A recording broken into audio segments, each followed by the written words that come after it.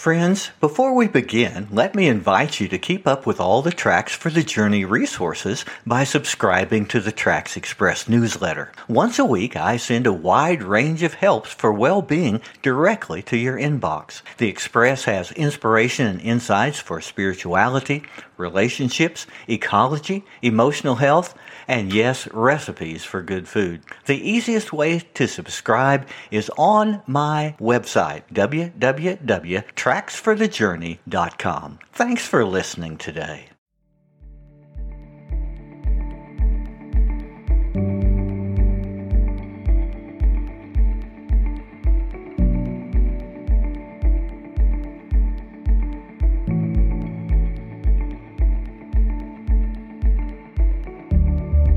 In the interest of transparency, let me admit as I start this podcast that I've always been interested in outer space.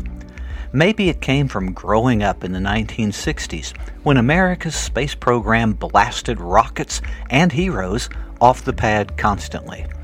I sat with my parents to watch Armstrong take one giant leap. I had a telescope set up in the backyard to gaze at the stars. My Aunt Bonnie bought me books on science for Christmas. You will not be surprised to hear that I'm captivated today by some amazing science. And this science causes me to work pretty hard to integrate all this with God, as I understood the divine from that little backyard in Missouri so many decades ago. In all this vast universe of space and time, what about me, you, and God?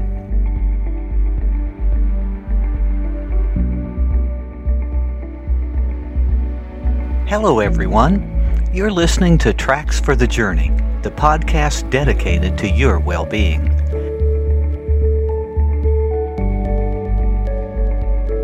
"3,000 years ago, a Hebrew poet sang the song we know today as Psalm 8. He asked, in modern language, quote, "I look up at your macro skies, dark and enormous, your handmade sky jewelry, moon and stars mounted in their settings. Then I look at my micro self and wonder, why do you bother with us? Why take a second look our way?" End quote. With today's scientific knowledge, we ask this question with even more astonishment. Here are some amazing facts from science today. The universe is big, really big, incomprehensibly big.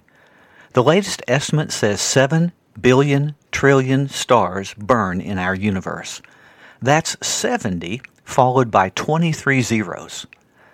That would be more stars than there are grains of sand in all the deserts of Earth. From one side to the other, the universe measures 540 sextillion miles. That's 540 followed by 23 zeros. In relation to all this vast expanse, the size of our Earth is like a single molecule floating in the air of our entire atmosphere. Consider also that the universe is 14 billion years old. Our planet is nearly 5 billion years old. That's a lot of pages torn off the cosmic calendar. If you condense the age of the Earth to 365 days, the existence of the United States would appear in the last 1.5 seconds, and my puny life would come on the final 1/10 of a second, on the final hour of the final day. A third fact amazes us. Human beings are numerous. The best estimate from the Population Reference Bureau is that 110 billion people have walked this planet in the last 50,000 years. Today, nearly 8 billion are alive. Sadly, most of those across the long span of human history lived only 10 to 12 years in the primitive conditions that prevailed. Try to grab this picture. If all 110 billion stood in a line back to back, the line would go around the Earth 1,665 times. That's a lot of waiting to get in that line. These vast numbers make our brains spin. And as our tiny brain cells spin in this vast universe, we're forced to ask, how big am I? How big is God?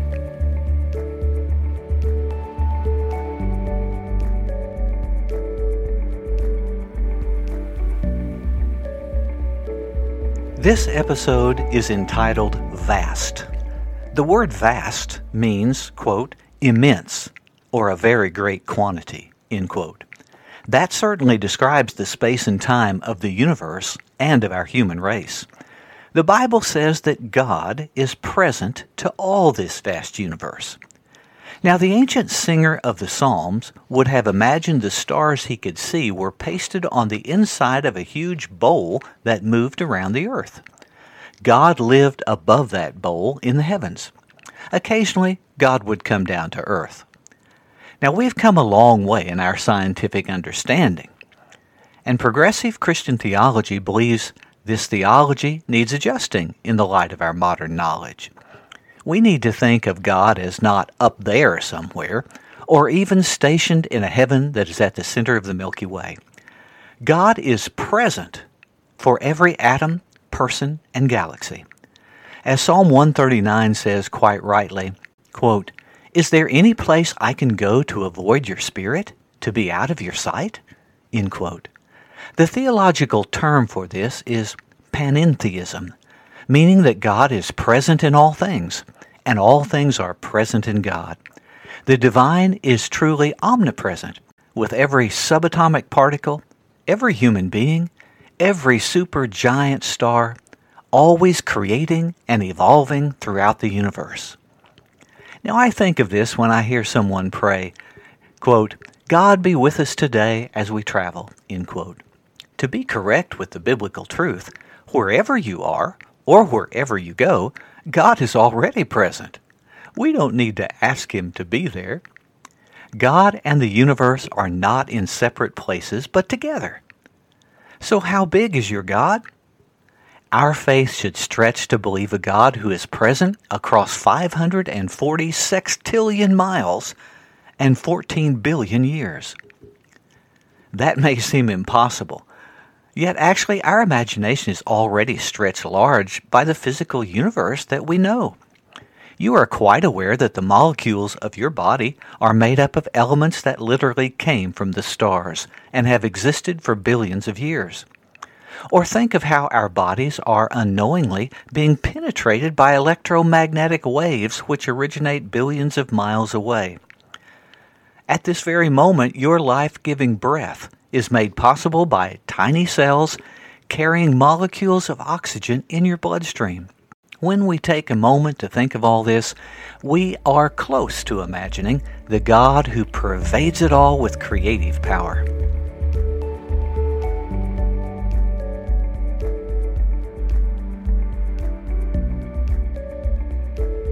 But I think a more difficult question is, how big am I? As one person among 110 billion, how can I count for anything? Do I have any value? I'm not the smartest or the tallest, just an ordinary person. Who will ever even remember me in 100 years? The truth is, most of us don't even know the name of our great-grandfather. Like him, I'll be forgotten too in just a few years. So when we open the Bible again, we find the Hebrews felt this in 1000 BC. It was then that one sage wrote, "Life is, quote, nothing but smoke. The smart and the stupid both disappear out of sight. In a day or two they're both forgotten. Yes, both the smart and the stupid die, and that's it. I hate life," end quote. That's from Ecclesiastes chapter 2. Pretty harsh words, don't you think? A similar thought comes from the French philosopher Pascal over 300 years ago. Quote, "When I consider the short duration of my life, swallowed up in an eternity before and after, the little space I feel engulfed in the infinite immensity of spaces whereof I know nothing, and which know nothing of me, I am terrified. The eternal silence of these infinite spaces frightens me," end quote. The question arises, though, whether we should feel this way. I exist, and you exist. Is my existence significant in this vast universe? That's an important question for us, and I think we can find an answer after the break.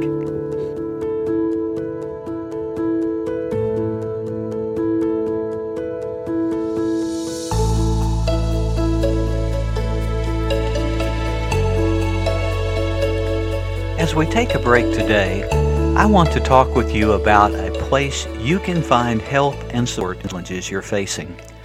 During these difficult times in our world, many of us are experiencing anxiety, grief, broken relationships, or sadness. And when these get so very heavy, it's important to reach out for support. So I want you to be aware of a great website that you can use to provide help. It's called BetterHelp.com. BetterHelp.com provides confidential, online, licensed professional mental health providers who will meet all kinds of emotional and relational concerns. When you subscribe, you'll be matched with a counselor who's trained to meet your needs.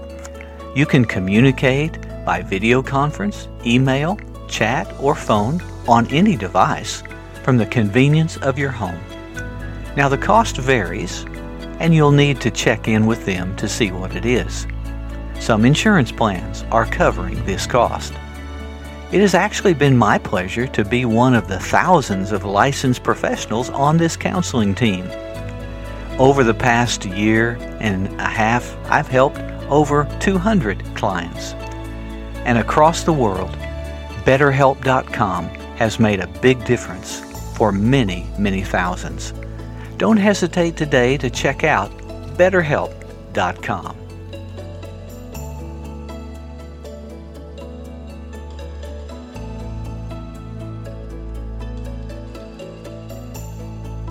Thanks for joining me today for this episode of Tracks for the Journey.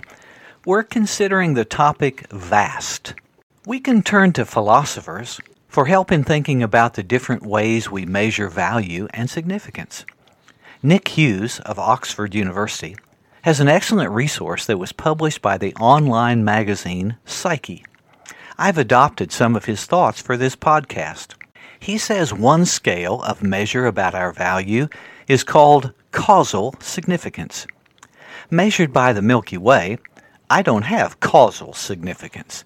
I have no effect on the planets revolving around the sun, nor do I cause a photon to carry a beautiful color from the fall flowers in my yard.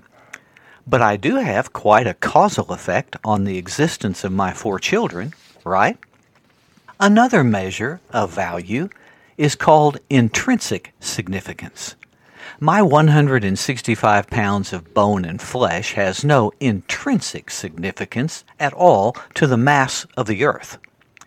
But the consciousness in my body to make a choice about what my body can do in this earth is significant in itself. It would be significant if I decided to help my neighbor when his house is on fire. Philosopher Simon Blackburn says the most important question about our value is to ask, to whom? In other words, my value is partially found because I am valuable to other beings. This is called subjective or relational significance. You are valuable to your family. If you're a parent, you have produced human beings who will carry the future. That child may have a life-hindering disability, but to her parent, she's wonderful. You are valuable also to your community, perhaps to care for that needy neighbor or to vote for a better leader. Your presence can inject meaning, love, and worth in the life of someone who can influence another person who in turn touches someone else until a chain of meaning is created that stretches far beyond that small beginning. Your actions can have instrumental significance to create a beneficial result across the world.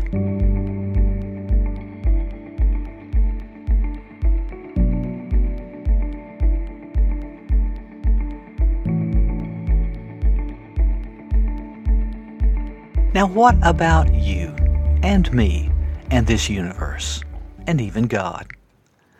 I believe the foundational meaning of life comes because we have subjective significance to the greatest being, that is, to God. In this spiritual perspective, God's nature is love, and this has granted us a sacred and significant value. The Bible has so many assurances of every person being loved by God. We find in 1 John, quote, "We love because God first loved us," end quote. As amazing as it sounds, Each of the 110 billion who have lived across this planet's history have been under God's loving care, able to commune in some way with the divine. There has never been a person just like you, nor will one ever exist. Another witness of God's self-giving love is displayed in the life, ministry, and resurrection of Jesus. We are so significant that God even chooses to suffer with us, as His very nature of life-giving love. The divine invests loving energy to bring us toward love, meaning, and good even beyond our earthly lifespan. As the Apostle Paul wrote, quote, "I'm convinced that nothing in all creation will be able to separate us from the love of God in Christ Jesus our Lord." End quote. Coming back to our original question, what is really so vast as to be beyond comprehension? Is it 70 sextillion stars? Or 14 billion years? Or 110 billion humans? Actually, all of these are dwarfed by God's loving presence and action throughout this universe. We can have well-being because we are significant, just the right size to be one of God's beloved children. This truth is indeed vast, beyond our understanding, and it is in such a truth that we find the foundation for well-being.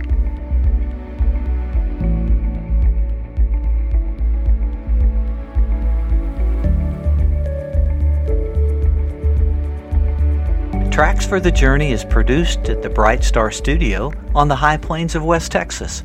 All rights reserved. Please visit the Facebook page, Tracks for the Journey, to learn more about this broadcast. I welcome you to follow the page and enter the discussions. And if you liked what you heard today, subscribe to the podcast on your podcast host, and you can get a copy immediately notifying when one is posted. I'd encourage you to share the link with a friend and to rate it wherever you get your podcasts. You can also reach me by email at the address trackspodcast@mail.com. Keep making tracks on your journey for well-being.